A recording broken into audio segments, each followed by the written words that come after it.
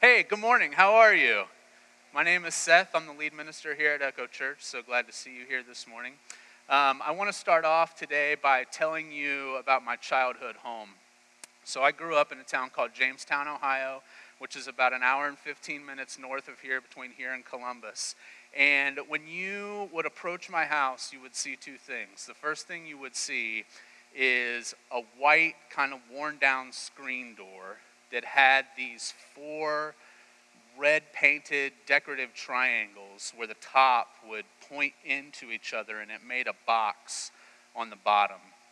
And then behind that door was sort of this flimsy wood door that had a diamond-shaped window that was about eye level with where I stand right now. And when you went through those doors, the first thing that you would see up on the wall was this old, I don't know, we described it as a dentist chair, and it was orange, and it was pleather, and it was super ugly, but it had a heater on it, and then it would tilt back and forth with just the push of a button, and it vibrated too, which was pretty cool. Our couch seemed to change every couple of months, and it was never a new couch. And then up on the other wall by a big window, we had a brown corduroy love seat that had a matching recliner that was to the left of the door when you walked in. And then during my teenage years, I don't remember what happened to the ceiling exactly, but it was a drop ceiling that somebody had put in a few years before we'd moved into the house. And we ended up tearing all of that out, and underneath of it was a long beam that ran the span of the living room. And it was beautiful, and it had been preserved throughout the years that it had been covered up.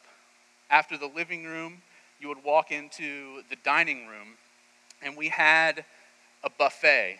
It was a light blue buffet, but that's where we kept our towels and our washcloths and these kind of things. And there was a drawer above that was like the miscellaneous hardware drawer. Everybody has one of these, right? Where there were like used batteries and nails and just weird stuff like that, scissors, whatever there was. And then next to that, and underneath, a large hole that my father had cut out of the wall to hang a wall unit air conditioner was a postman's desk. And it must have had 100 tiny little drawers that each had something different inside of it, from stuff like sewing needles and I don't know, man, just 10 kinds of stuff that was inside of this postman's desk. And of course, the crown jewel inside of this postman's desk were medicine bottles filled with quarters that my mom had collected throughout the years. Do you remember back when they were doing like the state quarters and that kind of stuff? Those are the things that my mom was collecting. And my sister and I always like to joke when we're hanging out at family events is that when mom passes away, we're not going to be able just to throw anything out in bulk because we're going to have to search for our inheritance inside of these tiny medicine bottles all throughout the house. So you would go through the dining room, and then was the kitchen. So the kitchen had carpet. Yes, carpet in the kitchen. And it had this print on it that looked like a Thanksgiving cornucopia, and it was just so ugly, man. But we loved it, right? And then the cabinets were this dingy yellow, and there was a dishwasher that was on casters that I don't ever remember working. I don't ever remember using it through the 15 years that we lived in this house, but it was there. And then above the sink, we had this radio that we would tune in to the country station coming out of Washington Courthouse, which was a neighboring town to Jamestown. And we would listen, during dinner, we would listen to this program called Sell and Swap. Now, Sell and Swap was this show where people could call in and say, hey, I've got a tractor for sale, and it's not running, and it needs 2 new tires, and if you want it, my phone number is, whatever my phone number is, and I want $100 for it. All right, Bill, thanks for the advice. And they'd go on to the next one. And it was the craziest show, and it was super weird, but it was Craigslist before Craigslist was a thing. But my sister and I, man, we loved it. So here's the kicker, right? Every once in a while, we would have animals in the house. And I'm not talking about dogs and cats here, although they were there too. I'm talking about farm animals. So we lived in town, but my grandparents owned a sheep farm on the outside of Jamestown. And Chris is loving this because he knows tons of people from Jamestown, and he knows what I'm saying right now is true.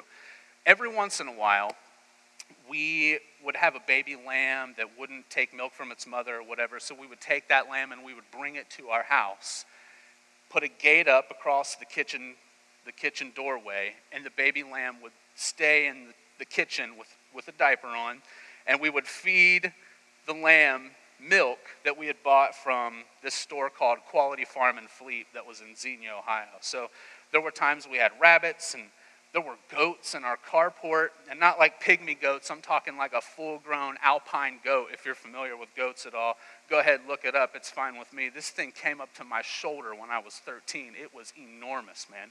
And that thing was in our carport. So here's the deal. As crazy and eclectic as that combination of stuff might sound, I don't ever remember being embarrassed to have anybody over to our house. Furthermore, my mother encouraged it. And even through my teenage years, man, she loved having my friends over to our house. It didn't matter what time it was either, even mornings, afternoons, didn't matter. Sometimes my friends would spend the night and my mom would come downstairs, and in the living room we would just be sprawled out all over the place, and she'd be like, I know what to do. 2 loaves of French toast. And that's what my mom would make. Maybe the most hospitable woman I have ever met in my life.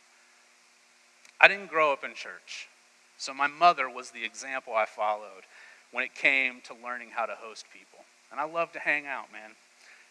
I think this is something that was instilled in me by my parents. We hung out a lot, and I always felt like there were people at our house, and my mom was at the center of that because she loved to host, and she loves to take care of people. So shifting gears a little bit, knowing that that's my experience, when I became a Christian at the age of 20, I found it hard to find good Christian community. Now, this happened for a couple of reasons. The main problem I had was the fact that I had become a Christian in May of 2001, and I thought that it would be a good idea to go immediately to Bible college in that August. This was tough because I had no experience operating within a Christian culture, and Bible college only compounded that for me because of all the accountability rules that were in place. So imagine being 21, which is what I turned shortly after arriving at Bible college, and then having a curfew for the first time that you can remember, really. And I mean, I had a part-time job and a full class load and things that I wanted to do. I was off campus all the time. But I had to be back at 11, and I just struggled to adapt to this culture. The other problem I had was that I moved off campus halfway through my second year, which I was told I wasn't allowed to do either. But I did. Again, more rules that I'm just not accustomed to having in my life. So this took me further away from being able to find good community during my time at Bible college. And it wasn't just those two things. And look, I understand like the rules at Bible college are put there for good reason, and they're there to protect people, and I understand all of that. I was just used to doing what I wanted to do, and I couldn't do that anymore, and it was a struggle to adjust to them.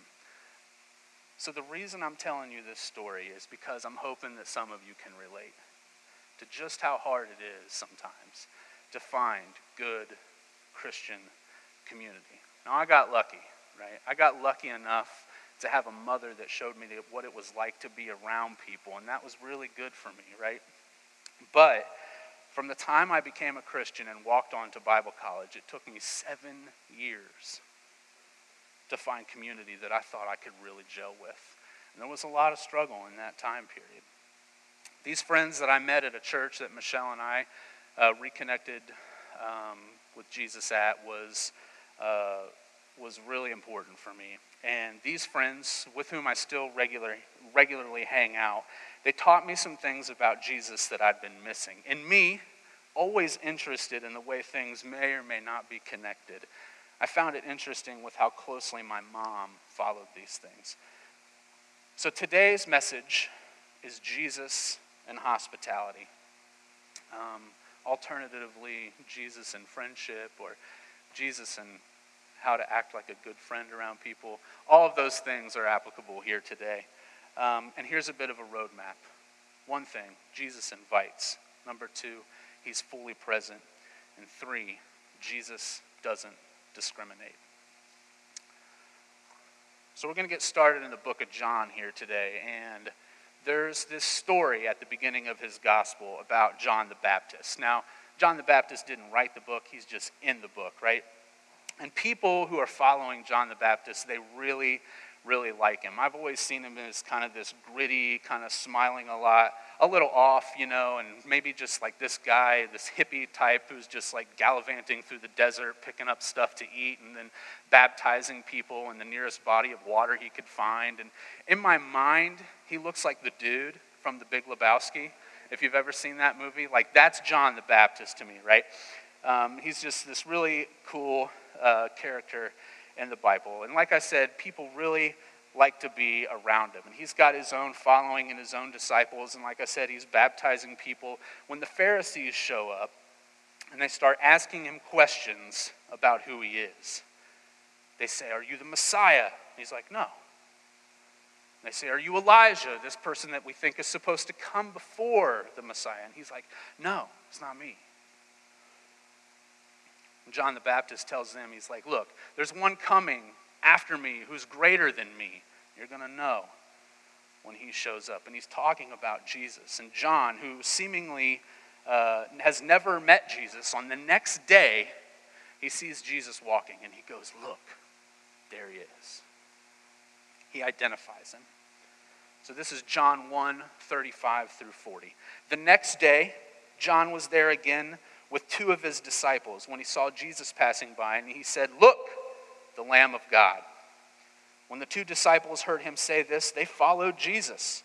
Turning around, Jesus saw them following and asked, "What do you want?" They said, "Rabbi," or teacher, "where are you staying?" "Come," he replied, "and you will see." So they went and saw where he was staying, and they spent that day with him. It was about 4 p.m. Andrew, Simon Peter's brother, was one of the two who heard what John had said and who had followed Jesus. So 2 new people are following Jesus, and he turns around and he says, "What do you want?" Pretty legit, right? It's probably what I would ask if 2 strange people started following me out of the middle of nowhere, and they're just like, I don't know. John said, and you were the Messiah, and they're not really saying this, but maybe they're thinking it, and they're like, John said, and then maybe caught off guard a little bit. They're like, "Where are you staying?" "Okay, where am I staying? That's what you want to know. Fine." And he says this, "Come, and I will show you." This is an easy passage to glaze over, and I've done it 100 times. But the disciples are asking Jesus this simple question, and he responds in this seemingly banal kind of way. "Come, and I will show you." Here's what I really like about this. I'm not convinced that Jesus has any intention or care about where he's staying and wants to show them where he's staying. He doesn't want to show them his living quarters. He wants to show them how to live. And so when he says, "Come, and you will see," he invites. And this is what Jesus does. He meets us where we are. He compels us to follow him. And then he opens up doors to houses that we didn't even know about. He invites us into a relationship with him. So I learned this lesson about Jesus from my friends Russ and Larry. Michelle and I had just moved back from Daytona Beach, and we'd spent 8 months down there. Well, I spent 8 months down there. She spent about 5 months down there. And it was a particularly difficult time for us, and we were really struggling financially, and I wasn't really sure about Jesus, and this is about 10 years ago, and the church that we were attending where I met these guys, Russ and Larry, where they were having a men's retreat. Now, at the time, a men's retreat was not really something that I would be like, "Yeah, I'm in, let's go to that." But I talked about it with Michelle, and she was like, "This might be a good idea, for you to go and hang out with these guys and see what it's all about, right?"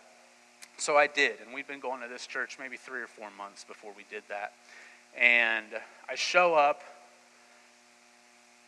and Russ and Larry, man, maybe two of the least judgmental people I've ever known in my life, accepted me, right? And they didn't judge. And I don't remember all of the conversations that we had at the time, but I remember what I felt like at that men's retreat, and that was important to me at the time.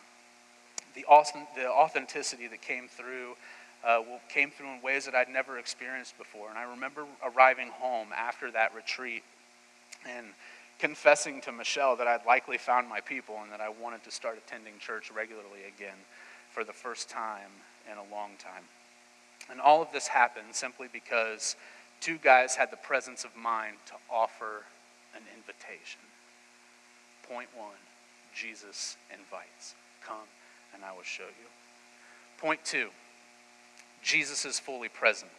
So for this story, we're going to turn our attention to John 11. So just a few pages forward if you find it there in your Bible.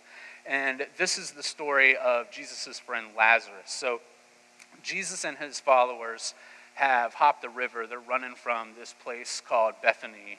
And they just experienced some bad stuff there. They were trying to kill him and all this. And so they ran. And on their way, when they get across the river, they get this message that their friend Lazarus is sick. And Jesus is worried, but he says this sickness will not end in death. No, it is for God's glory, so that God's Son may be glorified through it. Martha and Mary, right? These are two people who are really important in the scope of Jesus' ministry. And this is their brother, Lazarus. So he has care for this family. So they stay for a few days. They're like, all right, Jesus convinces his disciples, like, let's hang out here for a few days and see what happens.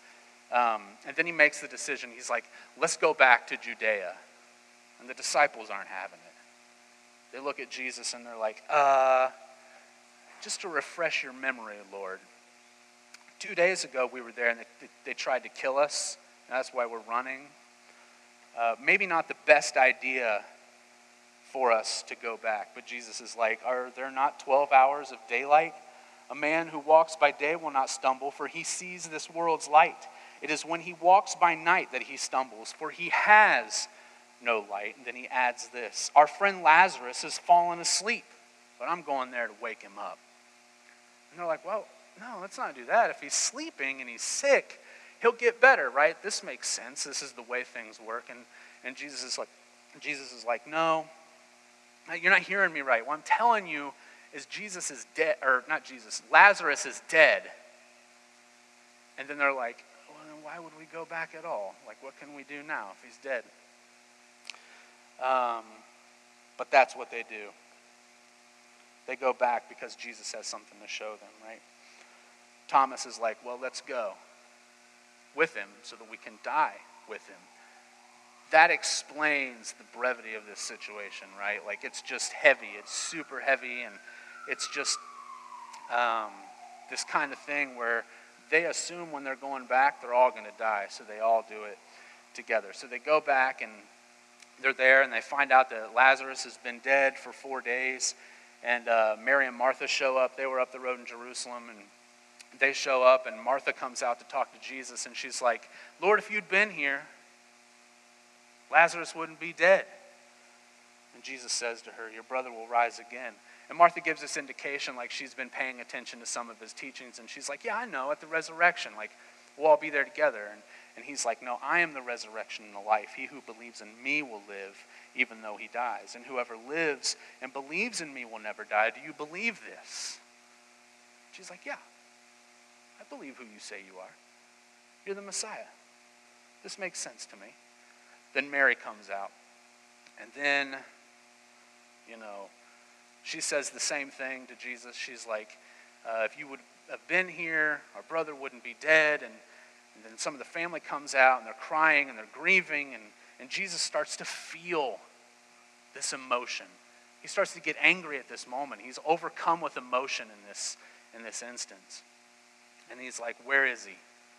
Let's go. And they're like, okay. And then when they got there, it says Jesus wept. And there's some people standing around, and the text says, then the Jews said, see how he loved him. He's crying. He really does care about this family and this person, Lazarus. And of course, there's some people who are some naysayers, but we're not worried about them right now. And then Jesus has this crazy idea, and he's like, move the rock from the tomb. Just go ahead and move the rock. And they're like, what? Lazarus has been dead for 4 days. It's sure to smell in there. What are you talking about, move the rock? We're not going to move the rock. He goes, move the rock. Didn't I tell you you were going to see something great today? Move the rock. So that's what they do. They move the rock, and Jesus prays, Father, I thank you that you have heard me. I knew that you always hear me, but I said this for the benefit of the people standing here, that they may believe that you sent me. And he looks in the tomb and he goes, Lazarus, let's go. And Lazarus walks out of the tomb. And they take the linen off of his body, and everybody is excited. Can you imagine, just for a second here, what it must have felt like to be Lazarus in that moment? And I'm not talking about like inhaling that breath after being dead for 4 days. I'm talking about taking that linen off and then looking out that tomb and seeing the Messiah in front of you. And he's just brought you back to life. You know he cares. You know how he feels about you. And then the family standing around too, they would have felt something similar to this, right?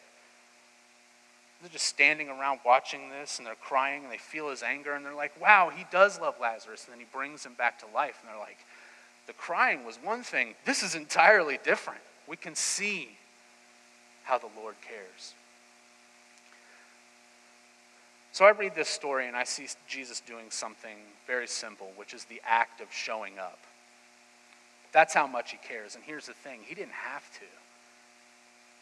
The man is God. Could he not have prayed from where they were previously, reduced the risk to himself and the people around him, and still taken care of this situation? Absolutely he could have. But Jesus wasn't distracted by the things that were around him, or the naysayers, or the danger. The importance of showing up and taking care of the people matters a lot to Jesus. He pays attention, and he's so emotional over this situation that it moves him to tears. So I wish that I really had a good real-life example to tie into this situation. But I'm guessing we don't have too many people in our congregation that can bring somebody back from the dead after 4 days. The point that I want to make here is that Jesus shows up. What I do have is this friend named Derek, and showing up is his calling card. There have been numerous times when I've had a problem with something at my house, like the plumbing, or I need something to be moved, or just help with stuff in general. And Derek has the gift of service, which is to say that he shows up. And we can't undersell that. Showing up is important. And I can't remember a single time in the last 10 years that Derek hasn't made himself available when I need him. He sacrifices. He shows up. And it's very simple to him. So Jesus invites, he shows up, and he pays attention. And that's the next thing. Jesus ignores these distractions, right? That could take away from this experience. From the threat of being killed to the naysayers, the risk of someone seeing what happened and telling someone that someone deems important, Jesus blocks all of that out, and he focuses on what's in front of him. We live in a society that makes sure that we have plenty of distracting things to occupy our time. The main thing for me is right here in my pocket all the time. That's my phone. And it's not necessarily the phone itself. It's not necessarily that thing, but it's the thing on the things, right? And all this stuff that just occupies my time. I mean, they employ people to figure out how we can spend more time on this thing in these tech companies. And I'm not anti-technology, and I'm not anti-tech and anti-science. But I'm embarrassed up here to admit that like this thing distracts me from dinner time and from soccer games and from circles of friends and all these other things, when that red light is on, or that red box, or whatever it is on your phone, like that thing pulls me away, and it doesn't allow me to be fully present the way that I want to be. Jesus shows empathy. He shows up and he pays attention. We don't have to fix it. We just have to be there. Jesus invites. He shows up and pays attention. The final thing is this. Jesus doesn't discriminate. And for the final story, we're going to turn to the Gospel of Luke. We're in chapter 10. And we'll be starting in verse 25. So Jesus has been doing some teaching, and this man who's called an expert in the law decides to give Jesus a test. And he asks Jesus, he's like, what's the greatest commandment? And Jesus is like, well, what do you think? And this teacher of the law, this expert of the law says, love the Lord your God with all your heart, with all your soul, with all your strength, and all your mind. And then he's like, and love your neighbor as yourself. And Jesus is like, good. You've been paying attention. You're right. Do these things and you'll live. But this guy's not done. He says this. He's like, and who is my neighbor? And it's a trap. Because at the time, a neighbor was defined as a fellow Israelite. Somebody who was on the inside, a.k.a. somebody who was in the club, born into it, right? That's how neighbor was defined at this time. And Jesus changes that when he tells this next story. So it says this, and you might be familiar with this one, but I'm going to read it to you. A man was going down from Jerusalem to Jericho when he fell into the hands of robbers. They stripped him of his clothes, beat him, and went away, leaving him half dead. A priest in the club happened to be going down the same road, and when he saw the man, he passed by on the other side. So too a Levite, when he came to the place and saw him, passed by on the other side. But a Samaritan, an enemy, not part of the club, that person you hate, the person you talk about, the person you want to kill in some instances, as he traveled, came to where the man was, and when he saw him, he took pity on him. He went to him and bandaged his wounds, pouring on oil and wine. Then he put the man on his own donkey, took him to an inn, and took care of him. The next day he took out 2 silver coins and gave them to the innkeeper. Look after him, he said, and when I return, I will reimburse you for any extra expense you may have. And then Jesus turns to the expert in the law and he says, which of these 3 men do you think was a neighbor to the man who fell into the hands of the robbers? And he looks at him and he says, the one who had mercy on him. And Jesus is like, you're right again. Go and do likewise. So the line that we have in our Bibles is love your neighbor as yourself. And I don't want to go sky-high Bible college on you here, but there are 2 different versions of Pharisees, and we hear a lot of stories about the Pharisees who are violent. Paul is one of those, right? What we don't hear is a lot of stories about the ones who are non-violent. Jesus is one of those. And the way they would interpret this message, love your neighbor as yourself, they would say it this way: don't do to your neighbor what you yourself hate. And that flips it a little bit for me. Love your neighbor as yourself. Don't do to your neighbor what you hate. I just want you to think about that and explore the different connotations throughout the week. I don't need to go on some diatribe up here about how things are broken in our world today and in our society. You already know that. If you're paying attention to the news, you know that there's well-documented divisiveness in our current social discourse. You can turn on any news station, pick up any newspaper, go to the internet, whatever it is, and you can find out what's happening in our world. People are hurting. And a new wave of accountability is dawning, and all of this is good. The way we feel about things in the present day is warranted. Indignation, when well placed, is an effective tool to combat hate and to create social change. We've seen it work in the past, and we will see it work again in the future. However,